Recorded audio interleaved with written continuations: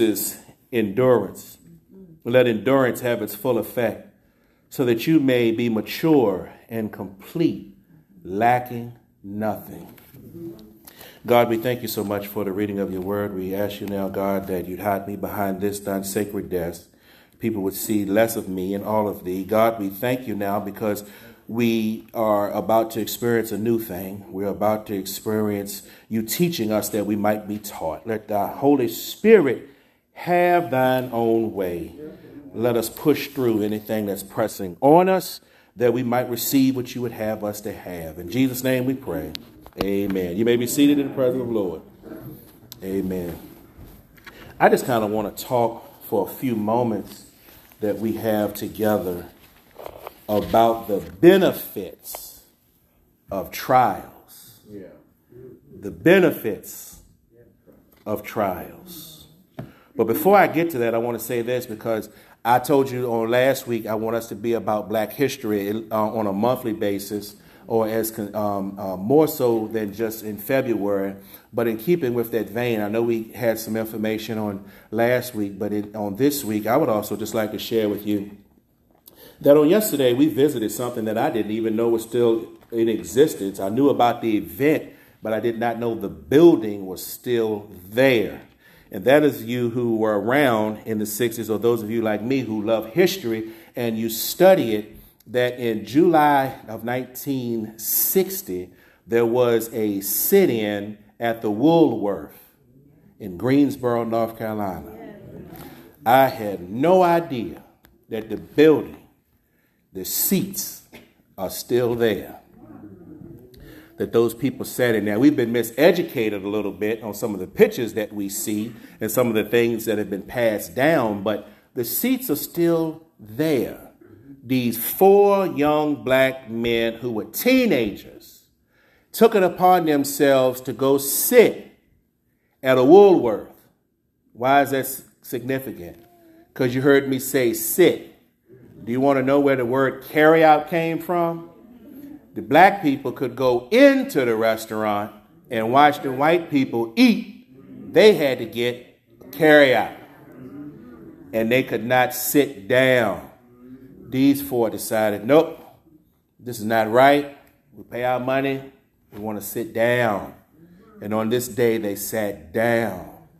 What many of you think probably sparked a movement and changed everything just from that one day, it was actually a series of events, of days and weeks that actually took place not only in Greensboro, but across the entire country.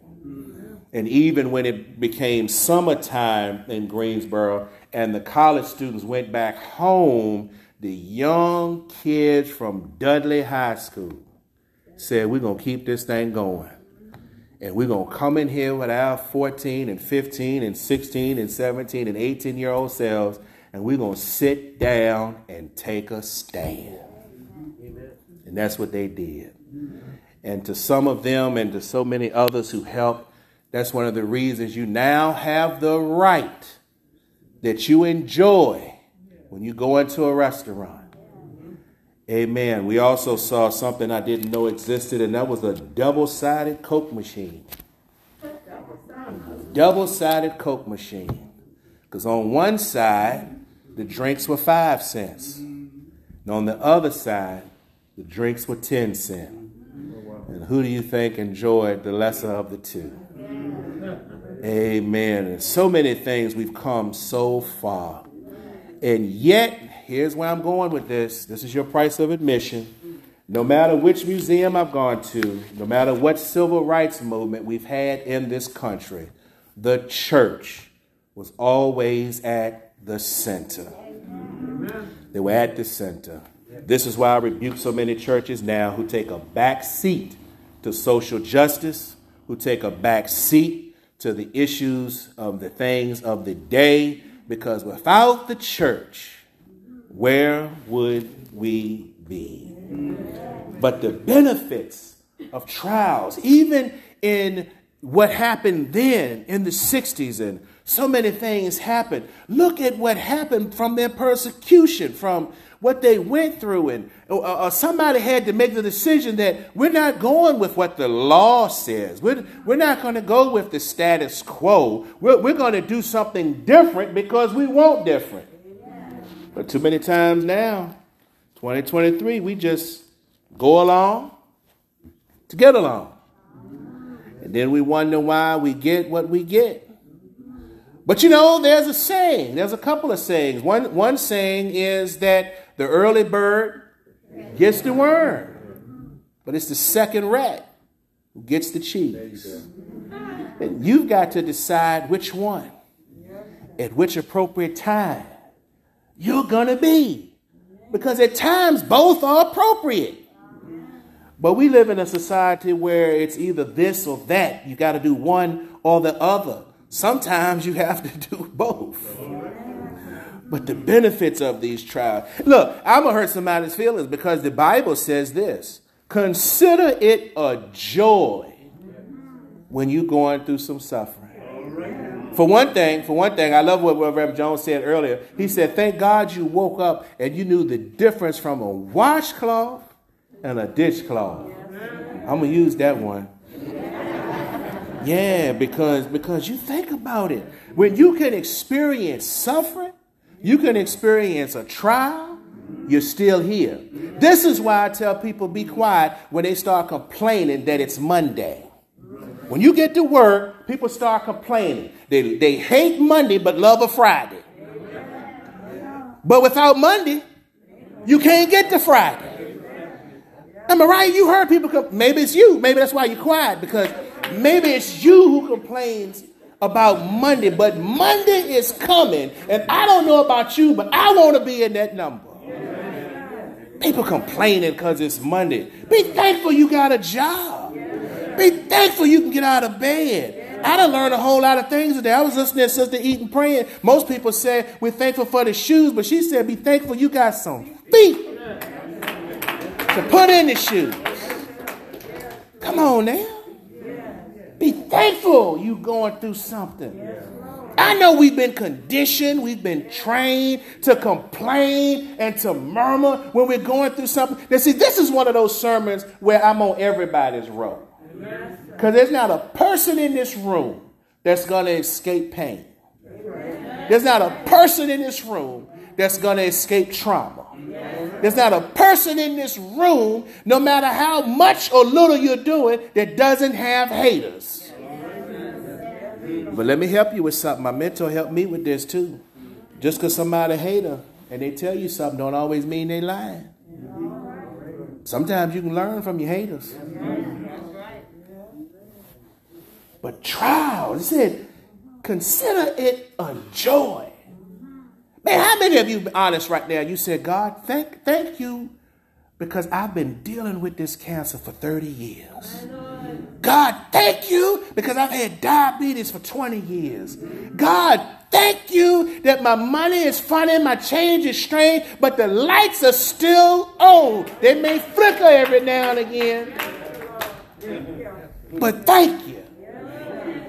This type of testing and trials are what we're talking about, because there comes a time where you're separating who really is about the faith or who's got that imitation faith. Yeah, you got a whole lot of people. You got a whole lot of folk that like to fake it till they make it. They like to kind of play some games with God. But when you get to go through some stuff in your life, when you go through some trials, that sometimes God will have you on your back, because that's the only time you've been known to look up. Yeah. So God will allow some stuff to happen in your life. Look at it through the Bible. So many people were tested and whatnot. And the greatest of these, we touched on it probably not so long ago when we talked about Abraham. But we were talking about Abraham and Sarah having a child. But what we didn't get to, now think about this. Which one was worse? When Job lost everything, we understand that, but he regained it. But watch this. The one thing that Abraham prayed for, he wanted and was going to be known for, was the father of many nations. In order to be a father, he had to have a son. But then God said, take that very thing you asked for. Take the very thing that you've desired, that you and your wife have pleaded for, and I want you to go up to the top of that hill. And I want you to sacrifice your son to me. Somebody ain't hearing me. The very thing you want, that you've asked for, that you've longed, that you've toiled for, that you've pushed through, that you've hurt yourself to get, God says, give it to me. I want it back. So there's a difference in Job losing everything and Abraham being asked by God to give it up. Oh, see, I might be talking to the right or the wrong crowd. I don't know. Because somebody in here probably sitting on some stuff they didn't want to give up. That's when I was trying to do that little teaching, that little 5-minute teaching I did on offering. See, that's a message subject. People don't like to talk about that. Because, see, the problem with people, time is your most valuable possession. But for many, money is their most valued possession. Oh, I just said something. Somebody should have wrote that down. Because time you can't create. Money we can print off machines. Time you can never get back once it's lost. You can get a part-time job and make more money. So why then are you valuing money more than time? Amen. Oh, we missed that.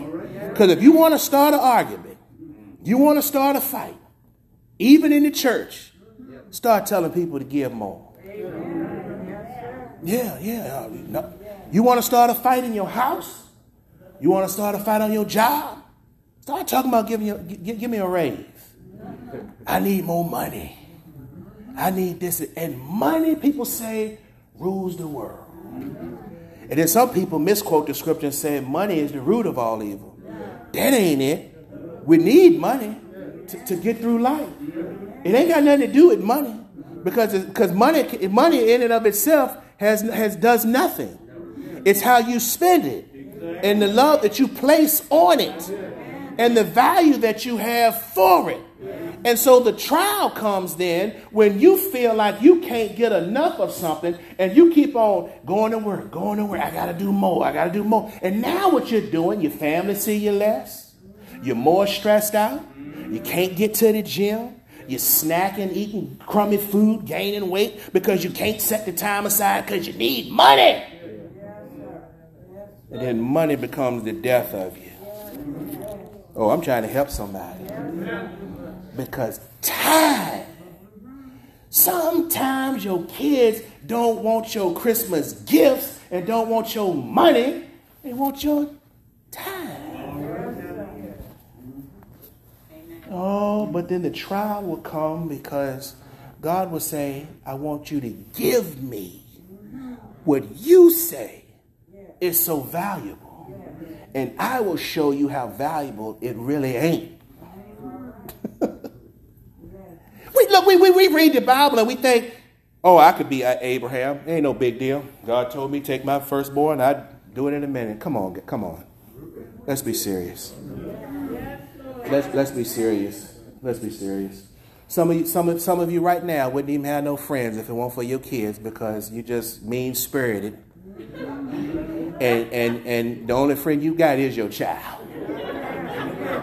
And so God is telling you, bring your best friend, your all in all, up here to the top and sacrifice them. But y'all missed the whole thing. Because God wanted to see where your heart is. Because God don't need money. And Abraham knew that having a human sacrifice was anti-God. So he's like, wait a minute, you telling me to do something that's anti-you. You can't lie. What's going on here? But you didn't read the scripture. Because the scripture says Abraham looked at the two guys who came with him and said, we gonna be back. That's right. Y'all ain't read Genesis. Because he understood the promise. This was a test. Y'all ever been on watching TV? It used to happen like 2 o'clock in the morning, but now they do it any old time. You watching your favorite show. And all of a sudden it goes off and that loud noise comes on. Boo! This is only a test. God will do that. Because it's about, do you have real faith or that imitation stuff? I'm going to help you how you understand what's real and what's not. Anytime, and look, I talk about things in money because a lot of us that our ears perk up. So the difference between real and imitation, if you went to the dermatologist and the doctor told you to go get some Aveeno, right? The real stuff, the Aveeno, and that costs about what? $13, something like that. On the cheap side, that's the good stuff, right? You said, no, $13. I can go to Dollar Tree and I can get the Flavino for $125, right? I'm going to save $12. But when you get the Flavino and you put it on and it drip all through your hands because it's like water, and then next thing you know, you went through half the bottle just trying to saturate your hands. But if you had to use the Aveeno, 2 little drops, and you would have been good for the day, then you understand the difference between real and fake.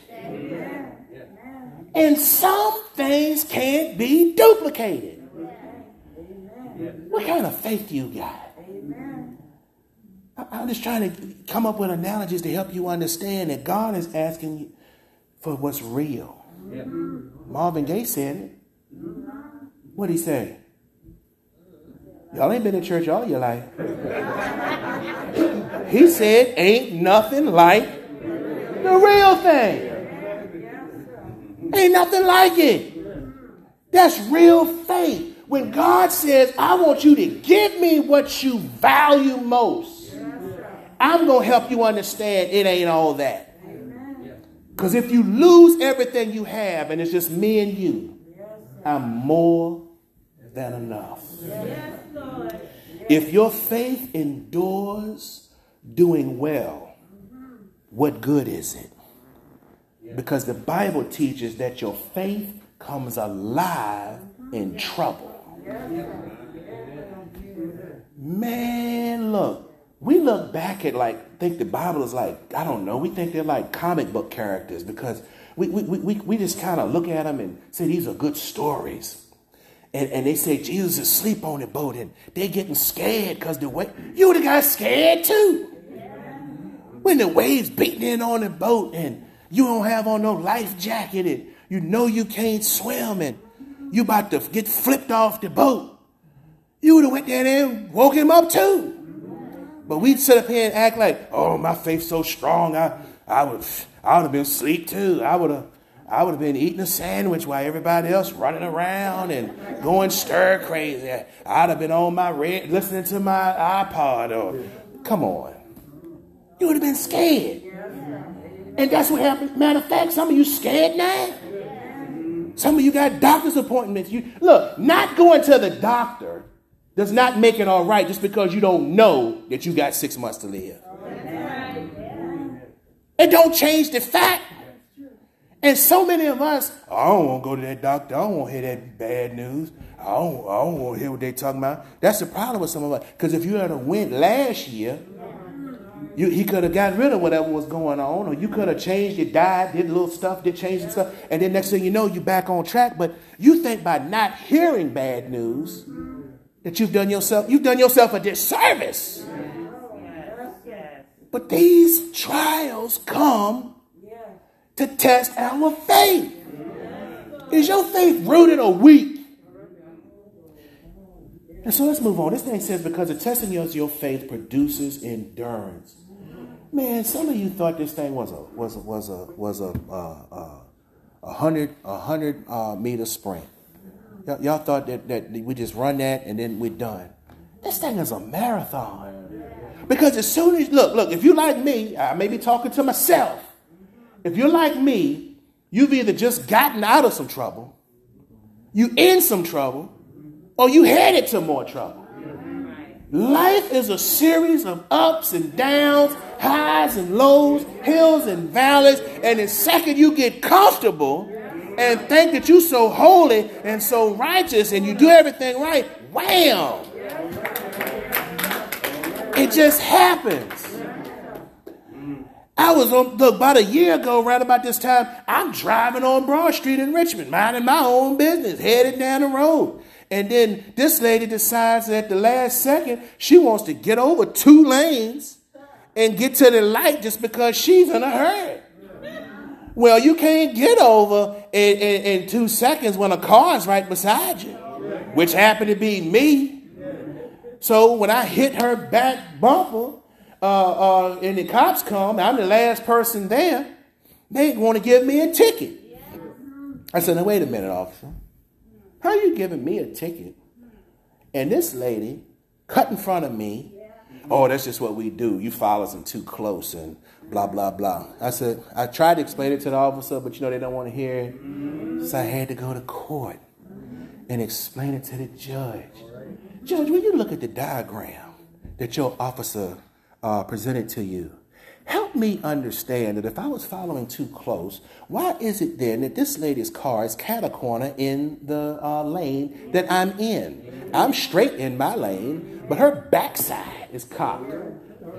That would lead one to believe that she got there kind of late, and the car in front of her is straight. So how is it then that the car in front of her is straight, I'm straight, and she's cocksided? And the way that I hit her, you can clearly see that I'm in my lane and she hurried up and got in hers.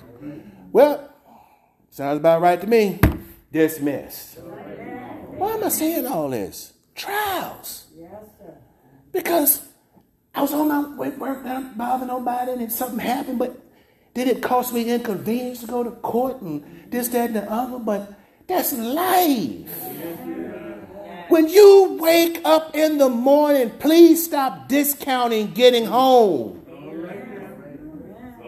That's a blessing. The first miracle that happens every day is when you open up your eyes. But these tests and these trials, now let me help you with this. Because some people just need the original context of the Greek to help them understand. The Bible says right here, where it talks about endurance, has its full effect, so that you may be mature and complete, lacking nothing. In some verses that would talk about, that would be interchanged with the word patience. Patience in the Greek would be hopameno. Hopameno. The hupo means under or by. The mena means to stay or abide. Watch this. When you put these two together, they depict a person that is staying in place no matter what happens. Psalm 17:8 says it differently. It says, keep me as the apple of your eye, Lord. Hide me as the shadow of thy wing, of your wings. Yeah. That simply means that no matter what you're going through right now in life, whether it's sickness, whether it's something emotional, whether it's something financial, if it's of God, if you stay the course, it's not a matter of if you'll win, it's until you win. And so some of us get quick, fast, in a hurry and want to get out of stuff. But sometimes you've got to get deep rooted. You've got to be like the old school people used to say, I might bend, but I don't break.